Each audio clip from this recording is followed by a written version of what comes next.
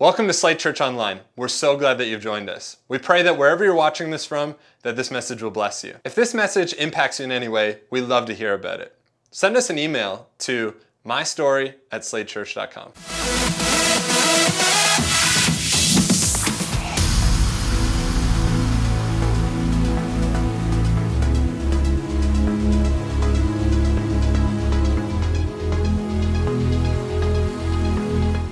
As well. So can we just stand to our feet to honor the reading of God's word and welcome up Pastor Emma.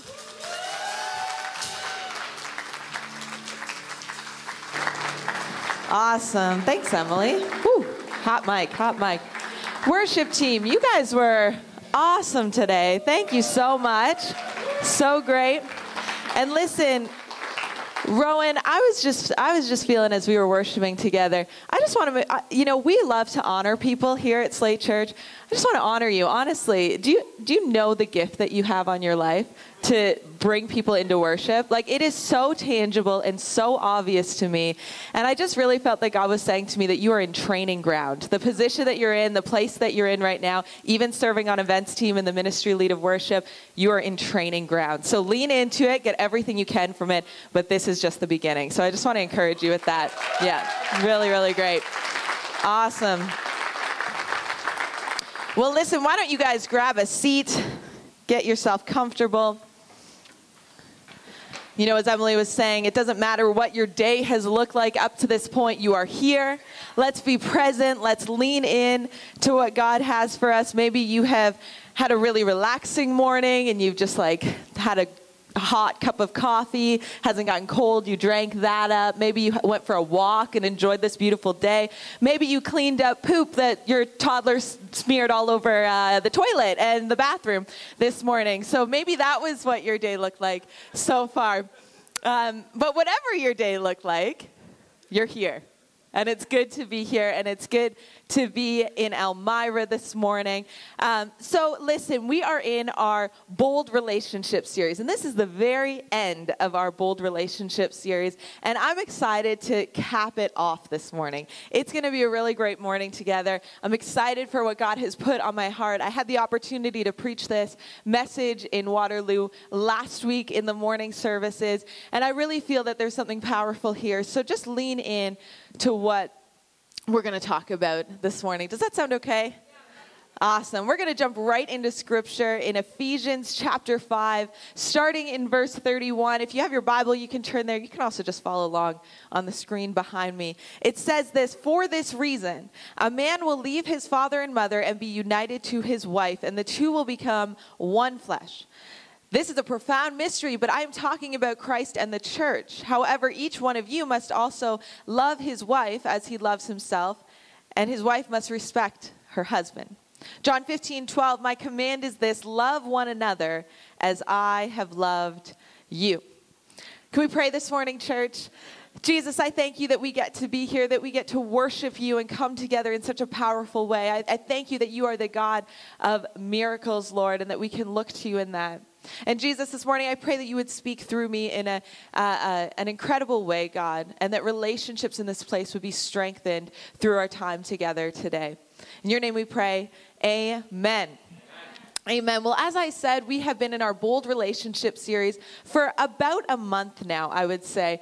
We've talked about friendships. We've been talking about romantic relationships. We've talked about our relationship with God and what that looks like, and healthy relationships there. And this morning, I'm really going to focus in on marriages. Is that okay? I'm going to really look at marriages and what it looks like to have healthy relationships as a married couple. Now, listen, I fully acknowledge and recognize that not everyone in this place is married. Maybe you're here and someday you want to be married. This is great. Take some notes, training ground, grow yourself before you get to that place. Maybe you don't want to get married and you're here and you're single and you're totally good with that. Listen, you probably have people in your life who are married, and maybe you can talk about it with them. But also, you know what? Like, next week we're not talking about relationships anymore, so you'll be okay. You'll be okay. Hang in there with me for this morning. If you want to hear something else, come to Maxwell's tonight as well, and you can get another message tonight. It's going to be great. But we're going to talk about marriages. And I want to lean into marriages today because marriages are so important. Marriages are so significant. And sometimes we spend so much time before we get married thinking about marriage. We do some marriage prep before we get married, but then we find ourselves 10, 20, 30 years down the road, and we haven't really put that much effort and time and thought into our marriage. We've just kind of gone along with it.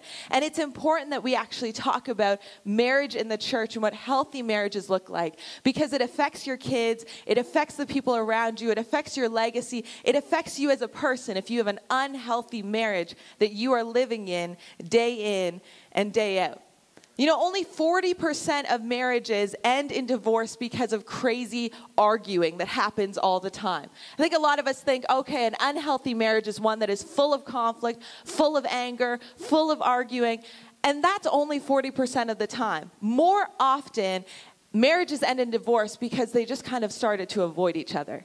They lost their friendship. They lost the emotional relationship. They just became roommates, and then they got more and more complacent, and they just kind of fell apart. It's not necessarily that your house needs to sound like a battleground in order for your relationship to not be healthy. Silence between a husband and wife can be just as deadly. You know, I'm a pastor here at Slate Church, and I love that. I also am a psychotherapist, and I have a small private practice, and I work with couples, and I work with individuals, and that sort of thing. Now, if you go to Slate Church, it's a bit of a conflict of interest, so I can refer you to someone else. I'm certainly not up here going like, come see me. That's not the point of me saying that. But I want to let you know that there's some stats surrounding actually going and getting help for your marriage and the challenges that you face. And typically couples wait 6 years from when they first notice that things are not awesome before they actually seek help. 6 years, that's a long time to be living in an unhealthy relationship. And you better believe that by the time they actually get face to face with a therapist, one person is usually not living at home anymore. They're just on their last legs. They can't stand each other. Hate has creeped in. They just are falling apart. And listen, at Slate Church, we don't want to see last-ditch efforts be the norm in marriages. We want to talk about challenges now. We want to normalize it now. We want to see what God has for our relationships so that we can actually walk out in health here at Slate Church. Because relationships are a massive, massive component of our lives. Whether you're married or not, they are a huge part of our lives, and we are affected by them. You know, romance is something that just runs rampant in society. I mean, romance is something we love to talk about. It's something that we love to just advertise. It's something that we love to put out there. There's a show that's on TV. I'm not promoting it, but it's called The Bachelor. And I know that romance is something that we are absolutely fascinated with because on the previous season, the finale of The Bachelor had over 8 million viewers tune in to watch this.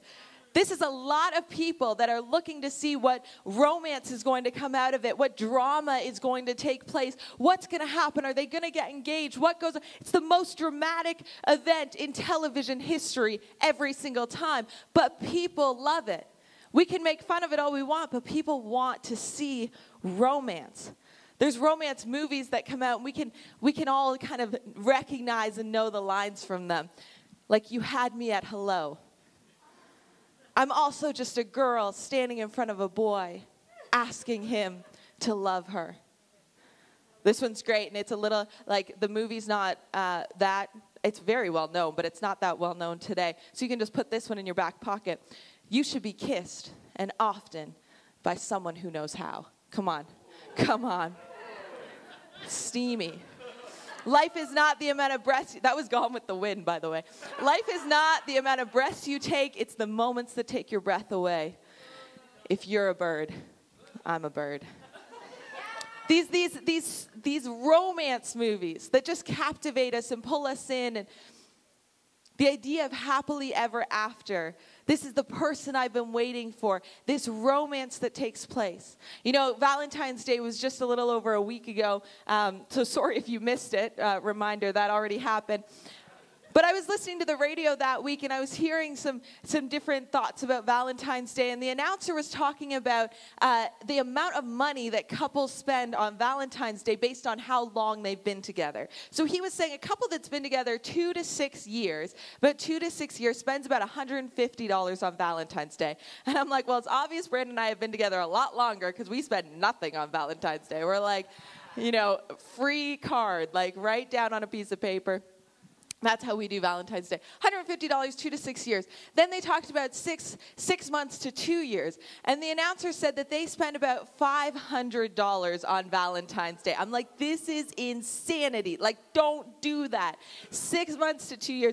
But then get this. I was just so shocked by this. He's like, how much do you think that a couple spends on Valentine's Day? They're like 0 to 6 months. That's how long they've been together. Brand new, fresh relationship. I'm like, oh, this is going to be way down. This is going to be way less. $750 on average. I'm like, who are you trying to impress here? This is crazy. But you know what? I asked a few people, and they're like, yeah, probably our first Valentine's Day together, we spent the most amount of money. Maybe not $750, but maybe the most amount of money. We love this idea of romance and celebrating and feelings of being in love and falling in love and these feelings of falling.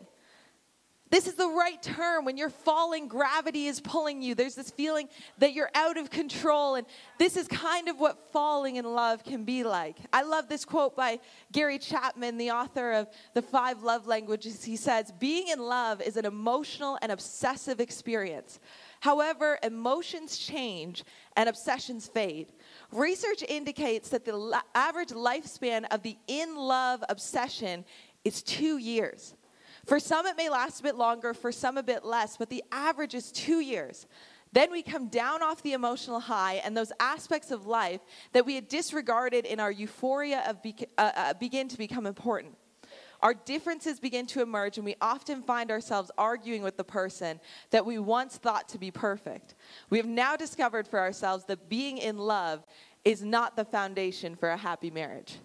This in-love romance feeling is not enough for a happy marriage. I'd highly recommend reading that book, The 5 Love Language. Don't just take the test online, okay? Don't just do that. I have never talked to a man under the age of 30 who has not told me that physical touch is their love language. I'm like, okay, please tell me number 2 because that's actually your love language, all right? But read the actual book. Don't just do the quiz online. But listen, we see romance in Scripture too. This is not something that just society talks about. There's an entire book of the Bible, Songs of Solomon, and it's like a romance novel. It's a collection of poems all about a man and a woman and their steamy love story. It says, my beloved is like a gazelle or a young stag. I called Brandon a young stag once, and now we have Claire. I mean, this Scripture is It's a powerful thing. Behold, there he stands behind our wall, gazing through the windows, looking through the lattice. My beloved speaks and says to me, arise, my love, my beautiful one, and come away. Romance is a beautiful, sometimes outrageous thing. But listen, if we are not careful, romantic relationships, marriages can actually become a distraction rather than a beautiful element that deepens our love for each other and for God. Romantic relationships, marriages are meant to actually show us who we are in Christ, draw us closer to Him, lift us up, that we can actually get a clear picture of who we are, not a distraction. Not a relationship that we'd come home to and feel frustrated with and feel brought down by. If you're taking notes this morning, you can write down this title, Ruts and Relationships. Ruts and Relationships. I want to take some time to look at some of the ruts that we can fall into as married couples specifically that can sometimes distract us from what God actually has for us, that can distract us from the calling that is on our life. You know, a couple weeks ago, I had Claire, our 10-month-old, on our bed, and she's moving everywhere. So, like, leaving her there alone is not a good idea. So I had her there. I was folding up a towel or something like that, and she was reaching for something. So I kind of lunged across to grab her and put my elbow on the bed, and all of a sudden I hear this crack all right? And the whole back end of our bed frame broke. I was like, okay, I know I've been gone on vacation. I know that we did that all-inclusive resort. I know I ate a lot of croissants at breakfast, but come on, did the bed actually have to break? And so I was like, are you kidding me? Like, the bed broke and the whole back end was off, and I'm like, I'm not doing anything with this. I'm just leaving it exactly as it is. I told my grandma this that night she was over. I'm like, our bed frame broke. She's like, Emma, you just have too much action going on in the bedroom. I'm like, Grandma, this is... What the heck? That was not it at all. But anyways, I immediately, we took the bed frame apart, put it in the garage. I immediately started to look up online bed frames. I'm like, maybe this is a sign that we should upgrade to a king-size bed. These are the price options. These are the things that are going on there.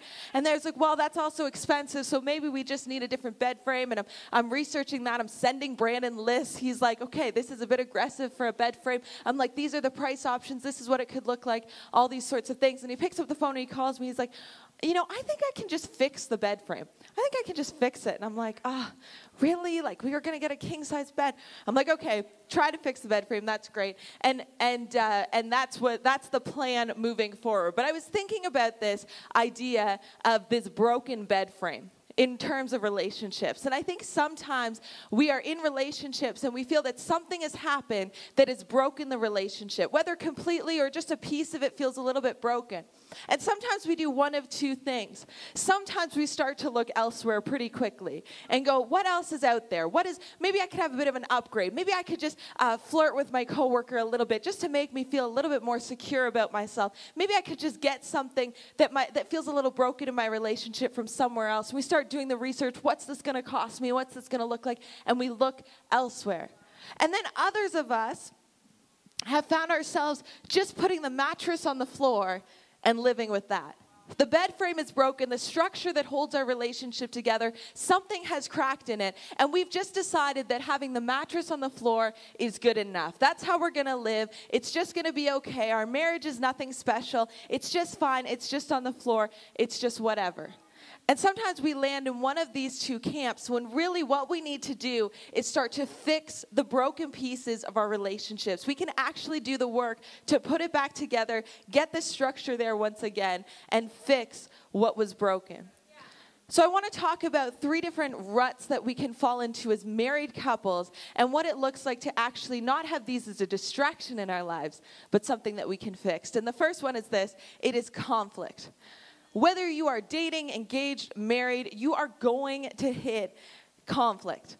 You know, one thing I hear from most dating couples, and something I would have said myself when Brandon and I were in a dating relationship, is that their communication is fantastic. Communication is not a problem. Communication is great. We have such strong communication. Everything is great. And oftentimes, people in dating relationships are communicating all the time. Brandon and I used to spend hours on the phone. I'm like, what did we talk about all the time on the phone? But I want to tell you that there's a difference between talking and communication. Because often it's these same couples who then enter a married relationship and they're going, I don't know why we're disagreeing all the time. I don't know why we're fighting all the time. I don't know why we're just at odds with each other all the time. Because your communication needs some work.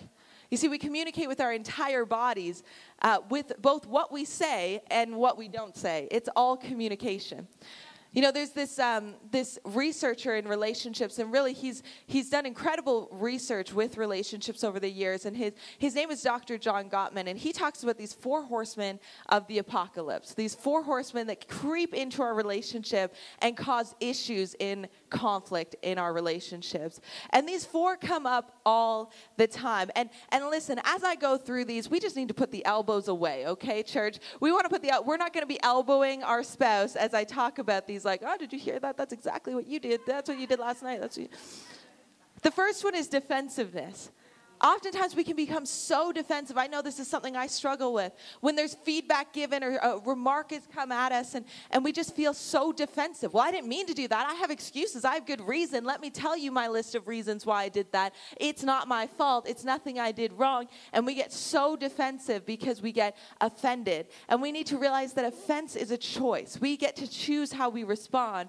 But defensiveness is one of these things. Stonewalling is another one. Basically what happens in this case case is that the person gets completely overwhelmed. It's called flooding. You get flooded by the amount of information that is coming at you, usually in a very fast pace, maybe with an argumentative tone, maybe with yelling, and it's just coming at you. And this is what you do. This is what you don't do. This is who you are. A lot of men tend to get flooded really quickly, and then stonewalling takes place. I'm just not going to say anything. I'm just going to put up a stone wall, and maybe she'll stop, and maybe she'll go away, and then I can breathe again because I can't handle this. And if I say anything else, it's going to get worse. So I'm just going to put up this stone wall. And then there's something called contempt, which is basically this feeling of superiority for someone over someone else.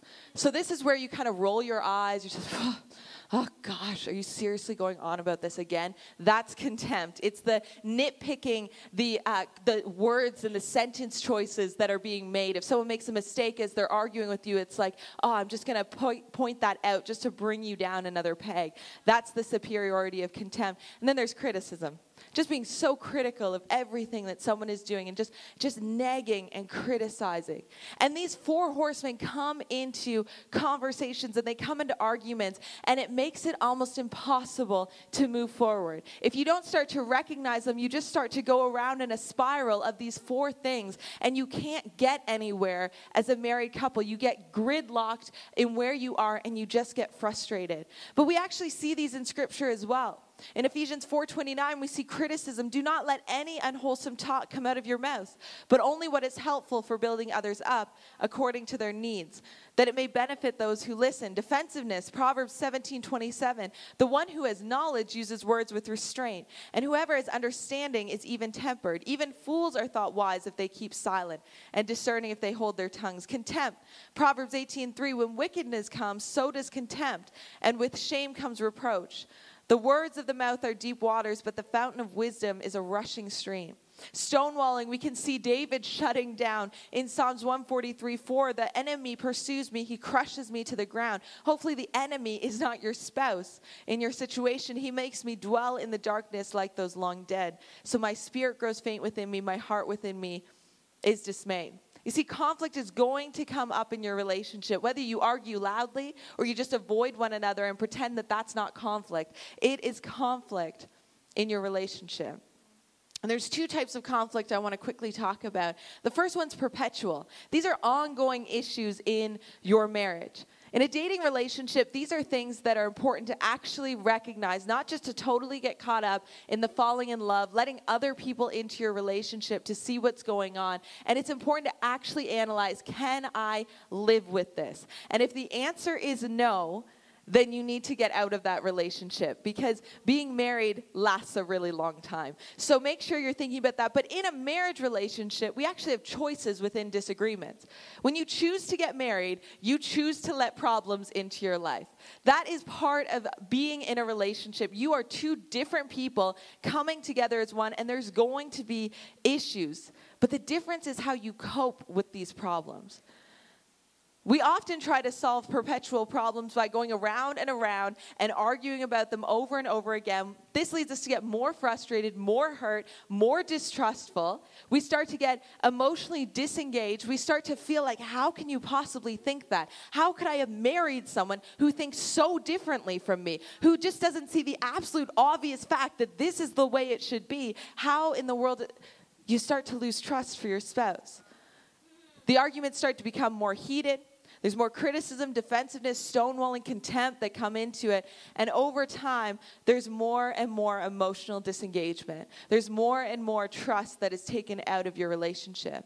Sometimes stubbornness can take over, and perhaps you even agree to disagree, and you promptly just shove the discussion under the rug so that you don't have to deal with it anymore. But how many of us know that if we do that, it actually creates a bunch in the rug, and you're going to keep tripping over it time and time again? Perpetual issues are not ones that necessarily need to be solved, but we need to come at them with love and respect. What does the Bible have to say about this? Ephesians 4:32, be kind to one another, tender-hearted, forgiving one another as God in Christ forgave you. John 15:12, as we read earlier, this is my commandment, that you love one another as I have loved you. There are so many verses in Scripture that talk about loving one another. But how often, church, do we look at these and we go, that's for someone else. That's the person at the drive-through window. That's for the person over here. That's for the person that just I see at work once in a while. Those are the people I'm supposed to love. And we totally neglect to see that we actually are called to love our own spouse in this way. It's a choice. We need to start to be able to navigate these challenges in a way that respects one another. We can actually kind of tease one another about this a little bit more. Oftentimes, this is personality issues. One person loves to go out all the time. One person loves to stay in. Instead of being critical of that and defensive about that and all of these things, why don't you talk about it? Why don't you tease one another about it? Why don't you see the good in it and actually realize that it's not just a problem. It's your spouse who you can choose to love. Then there's solvable problems. There's things that we can solve, and we need to solve them well. And we need to do this by softening our startup. It's one thing when your spouse comes home late and there's an issue with that to go, yep, 20 minutes late today. Wow, I thought you set a new record yesterday, but here we are, 20 minutes. That's a new one, I think. It's different to say that than it is to actually welcome them home and then later say, hey, I've noticed you've been late kind of all week, and it's really kind of breaking down my trust that when you say you're going to be here, you're actually going to be here. And I'm just wondering what we can do with that. This is just kind of how I'm feeling about it. It's a very different conversation that you're going to be met with when you soften that startup. We need to learn how to make repair attempts in the relationship. And this can look like teasing one another in the midst of it. This can look like, it looks different for different relationships. And you'll kind of figure that out for your own marriage. But notice those repair attempts and lean in on them. For Brandon and myself, we were out on Valentine's Day and we just stopped at a restaurant really quickly. And I was like, okay, we're going here next. And this is how, pull into this parking spot. And he's like, man, you're being kind of short with me tonight. I'm like, oh, I'm sorry. I didn't really notice. I didn't really realize. And we went into the restaurant and the night went on. And then we were headed to someone's house afterwards. And we pulled up to the sidewalk, and he let me off in someone's driveway. And he's like, okay, get out. And I just looked at him. I'm like, babe, you're being really short with me tonight. And we kind of laughed about it, and that right there is the example of a repair attempt. I just bring things up too soon. That's how we repair things in the relationship. But you know these things because they allow you to kind of break the tension and laugh and reconnect. We need to repair in our relationship. We need to be willing to process anything that goes on so that they don't last too long. Basically, we need to be kind to one another is what it comes down to. We need to treat our spouse at the very least how we would treat someone that we've invited over for dinner. If they broke a glass, we wouldn't be critical. We would get them another glass. If they forgot their keys as they walked out, when they came back, we wouldn't say, oh, you're such an idiot that you forgot your keys. We would just give them the keys. We need to at least be kind to one another. You've chosen to share your life with this person. The least you can do is be nice. And it's easy to go, but you don't know what they did. You don't know who they are. You don't know all of these things. We have choices. Luke 6:31, do unto others as you would have them do to you. The Message version, here is a simple rule of thumb for behavior. Ask yourself what you want people to do for you, then grab the initiative and do it for them.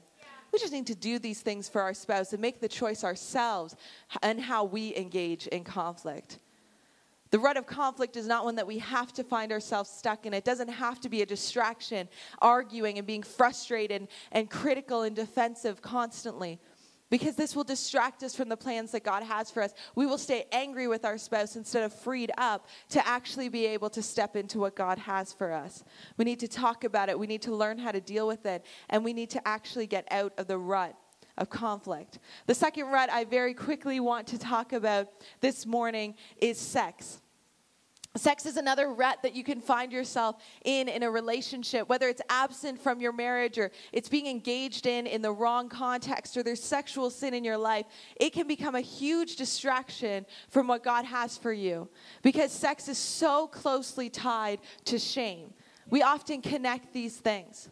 You know, church, I really believe that every positive thing that happens in our relationships, every positive thing that goes on is actually part of sex. And sex really needs to, in our minds and in our thought, maybe in reality, sex needs to come out of the bedroom. Because sex is all about connection. If we're only thinking about it in one context, in one way, then we're going to miss out and find ourselves in a rut. We actually need to talk about it. Even when it's mentioned in this context, I mean, some people have been coming to church for a long time, whether here at Slate Church or another church, and this is probably the first time you've ever heard of sex being talked about on a Sunday morning from the stage. We get uncomfortable with it. And it feels like this is a taboo topic because society has made it dirty. And we need to actually reclaim this as a church for what it is. Pornography runs rampant. Shame surrounds people who have had sex outside of the covenant of marriage. People have experiences of sex being used as a tool for abuse. But Genesis 2:25, Adam and Eve were naked and not ashamed. The intention of sex was not to have shame connected to it. Maybe on the other side of this, you actually have a great sex life, but any married couple knows that there's actually seasons with this. Maybe life gets busy. Maybe you have a baby. Maybe there's stress at work or a schedule changes. Maybe there's sin. We've made it cheap, accessible, elusive, and pressure-filled. But we need to actually start having conversations with one another about it. In 1 Corinthians 7:5, it talks about having sex often. And all the married people in this place said, thank you. Do not deprive one another, except perhaps by agreement for a limited time, that you might devote yourselves to prayer, but then come together again, so that Satan may not tempt you because of your lack of self-control. We need to actually make time for this in our marriage. How you define often is up to you and your spouse. You can figure that out for yourselves, but we need to make time for it. We make time for everything else, and a busy schedule doesn't mean that this should just be pushed to the wayside. Otherwise, it says in Scripture, we can be easily tempted. We can be easily pulled to other things. We can be easily pulled away from one another. We need to make sure that we're having time for this, but we also need to know, church, that it isn't everything. There are a lot of people who are celibate in Scripture. Paul even says that he wishes that there were more. You know, you aren't an image bearer of God because you have a great sex life or because you are married. You are an image bearer of God because you are a human being. If you are single, married, celibate, you are whole in Christ. But God is aware of the desires that you have. He is aware of the plans and hopes that you have. And self-control is a fruit of the Spirit. If you are not in a married relationship, you have the opportunity to pray for self-control and expect that the Holy Spirit will give this for you. In Galatians 5:23, it talks about this. In singleness, keep seeking God in navigating purity. He made you. He's not ashamed of your desires. He's not ashamed of your thoughts. But make sure you're giving it to God. You're not just trying to act it out in ways that are contrary to the best that He has for you. There is freedom in knowing that. Another rut that we can fall into as married couples is expectations. Genesis 29, there's this story where Jacob takes off after stealing his brother's birthright, and he comes to Haran, and he meets Laban and his 2 daughters. He gets a job working for them, and now Laban's like, okay, how do you want to get paid for this? And Jacob has noticed this woman named Rachel, and he goes, she is beautiful. She has these great eyes. She has a great body. I'm just so attracted to her. I will work for 7 years. How romantic is he? I will work for 7 years if I could have her hand in marriage. And so that's the deal that they make, and 7 years go by, and there is a twist in the plot that takes place. Finally, Jacob is ready to marry Rachel, and they have this wedding. But the next morning when he wakes up, he notices, and I don't know the logistics of how this all happened, but the next morning is when he notices that it was not Rachel that he married, it was Leah that he married. And Leah was the other sister. She was the older sister. And he's like, what the heck? This is not the woman that I was expecting to marry. This is not what he expected. You know, expectations can become messy in any relationship. Jacob didn't expect Leah to be there in the morning. Leah didn't expect to find herself in a loveless marriage.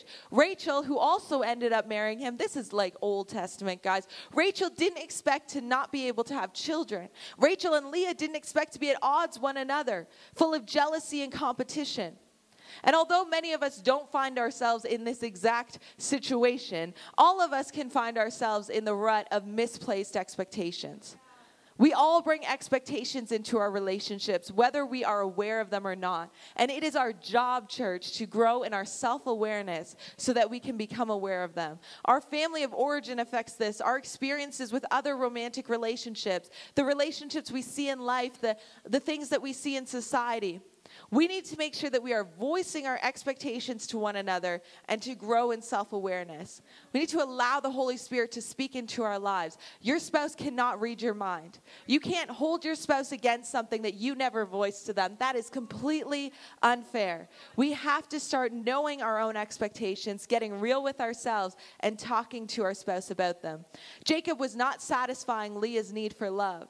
But God saw that and he favored her. Even if you are in a relationship with unmet expectations and it feels like nothing is budging, I think it's important to recognize and say that there's exceptions to everything when it comes to marriages. I'm just talking generally. But if you're in a place where you feel that there are unmet expectations and you've talked about them and they keep not getting met, recognize that God sees you and can satisfy the needs of your heart. Make sure that you are not putting your spouse in the role of savior in your life. A few years ago, I recognized that I was expecting things of Brandon that I should have been looking to God for. He couldn't be my savior. He couldn't be my only security. He couldn't be my constant help. He couldn't be the one that always constantly lifted me up. That was not his job. His job was to love me.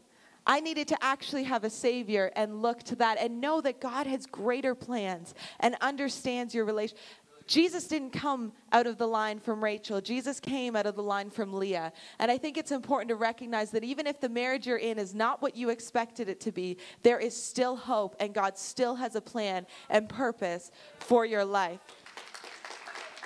And very, very, very quickly, just to close off this morning, I want to talk about relationships. We've been talking about ruts, but I want to talk about what it looks like to have biblical, godly marriages. You see, God doesn't want your relationship to be a distraction from all he has for your life. He wants it to be something that deepens your relationship with him. And we have the opportunity, church, to find ourselves in holy relationships. But this doesn't always seem easy.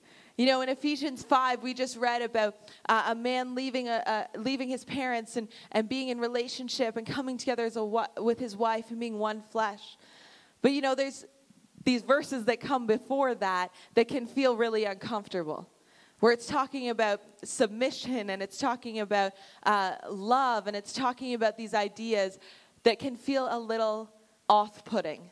You know, I was preparing for this message and I was reading about this and I felt myself going like, oh, as an independent woman, as someone who loves to be able to do things for herself, as I'm like, I don't like this. And I don't know if you've ever read and thought about submission and have gone, I don't like this.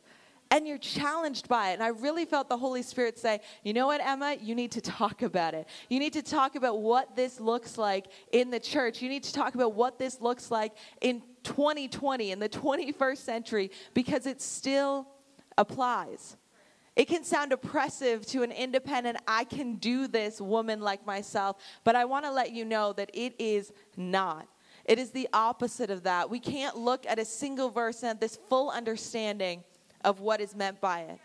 Paul compares marriage to Jesus in the church. I'm just going to do a little bit of teaching if that's okay. Paul compares marriage to Jesus in the church. It's not as an oppressive master to servant. It is between the loved and beloved. That is the relationship that he's talking about. There is equality in marriage. If you have been operating in your marriage with inequality, that is not scriptural. There is equality in marriage.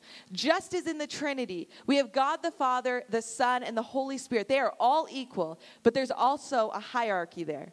Jesus is equal, as he talks about in John 5:18, but also says that the Father is greater, John 14:18. We often look at submission independently, and it's something that we're not comfortable with. But Paul is talking about it in the context of unity. We are actually called to submit to one another. It goes both ways in 5:21. But then on top of that, husbands are called to love their wives as Christ loves the church. That's a whole different level. Jesus actually came, husbands in this place. Jesus came and died on the cross for his people, for us today. That is the extent that he would go to for love for his church. And I wonder, do you take time to think about how you could be loving your wife better? What does that actually look like tangibly? It's one thing to say, yes, I love my wife.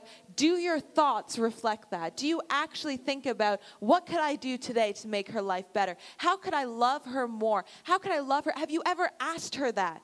How do you want to be loved? How would you know that I'm loving you well in this time? How would I know that I'm loving you well? Do you have conversations about that? What does that look like? But we need to recognize that God has called us to unity in this relationship, but he's also called for submission from wives in relationship. It's not about not having a brain. It's not about ridiculous obedience. It's not about only receiving spiritual guidance from your husband. It's not about lack of access to God. It is saying that this works. There's a deep need within women to be loved. This is a deep, innate need for love. This is an element of romance right here. And there is a deep, innate need for men to be respected. This idea of love and this idea of respect, Paul talks about this because it is so significant. I love this quote. When a husband feels disrespected, it is especially hard to love his wife. When a wife feels unloved, it is especially hard to respect her husband. What a gift it is to actually seek God and choose to be able to love your wife and to be able to respect your husband. There's a choice in there. But I don't actually see submission as this oppressive thing that society often talks about it with. And this is something that I've had to wrestle with and something that I've had to struggle with. But I also recognize that this plays out in my own relationship. And it's not just because that's what I always want to do. It's because Jesus has said for me to do it. And I've learned that over time, doing that actually brings so much strength. And I've kind of view it this way. And I'm going to set the mic down for a moment so that I can use my hands. I view it like this. Just picture this for a second.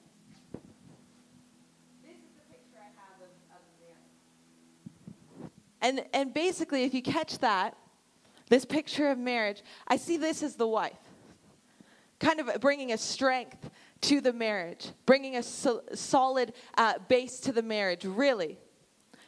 And then I see, though, without the husband, and I'm talking in context of marriage, not singleness here, but without the husband, there's this exposure that's left.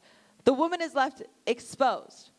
And the husband brings this covering that actually covers with love, covers with unity, covers with submission, and care for the woman. It's not that she is not strong on her own. It's that she is covered by her spouse. But then I see this as the husband. And if the woman is not there in the marriage, the husband just falls flat. He needs the respect that is going to hold him up and actually allow him to be the man that God has called him to be. And together, when these things are working properly, we actually see strong, solid marriages that don't fall flat, that aren't exposed, that actually come together well. This is how I picture this working in a godly, holistic way. And I see that as so freeing, so different from culture, but so important. You see, submission, unity, marriage even is not a popular idea in society, but neither is God. That doesn't mean we don't talk about it as a church. And at the end of the day, we need to love one another. That is what we are called to do. This is a big calling. Love one another as I have loved you. You know, as a church, we want to see healthy relationships and do what it takes to really see that come into reality. I was talking with a couple. Just as I close here, I was talking with a couple who are years down the road now, have grown kids, but they were recalling when they first had their first child. And they instantly became obsessed with him. They instantly became so focused on this child. And he was about 10 months old, and they had really put each other on the back burner, and they were just looking at one another. And it was at that time that someone stepped in and said, hey, this isn't healthy. What's going on here is not healthy. I'm going to take him. You go out for a date, focus on one another, look at one another, actually see what's going on here because you guys are on a bad trajectory. And she said this, God, then marriage, then family. Success and fulfillment of God's plan for marriage. She said it was a very humbling experience, yet it changed the trajectory of our whole lives.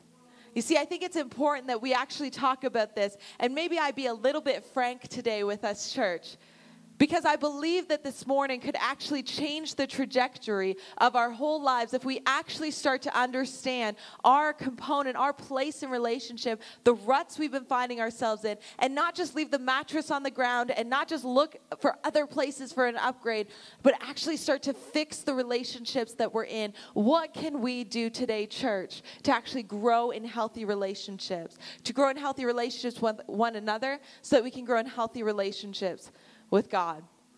Why don't we stand in this place this morning? Welcome to Slate Church Online. We're so glad that you've joined us. We pray that wherever you're watching this from, that this message will bless you. If this message impacts you in any way, we'd love to hear about it. Send us an email to mystory@slatechurch.com.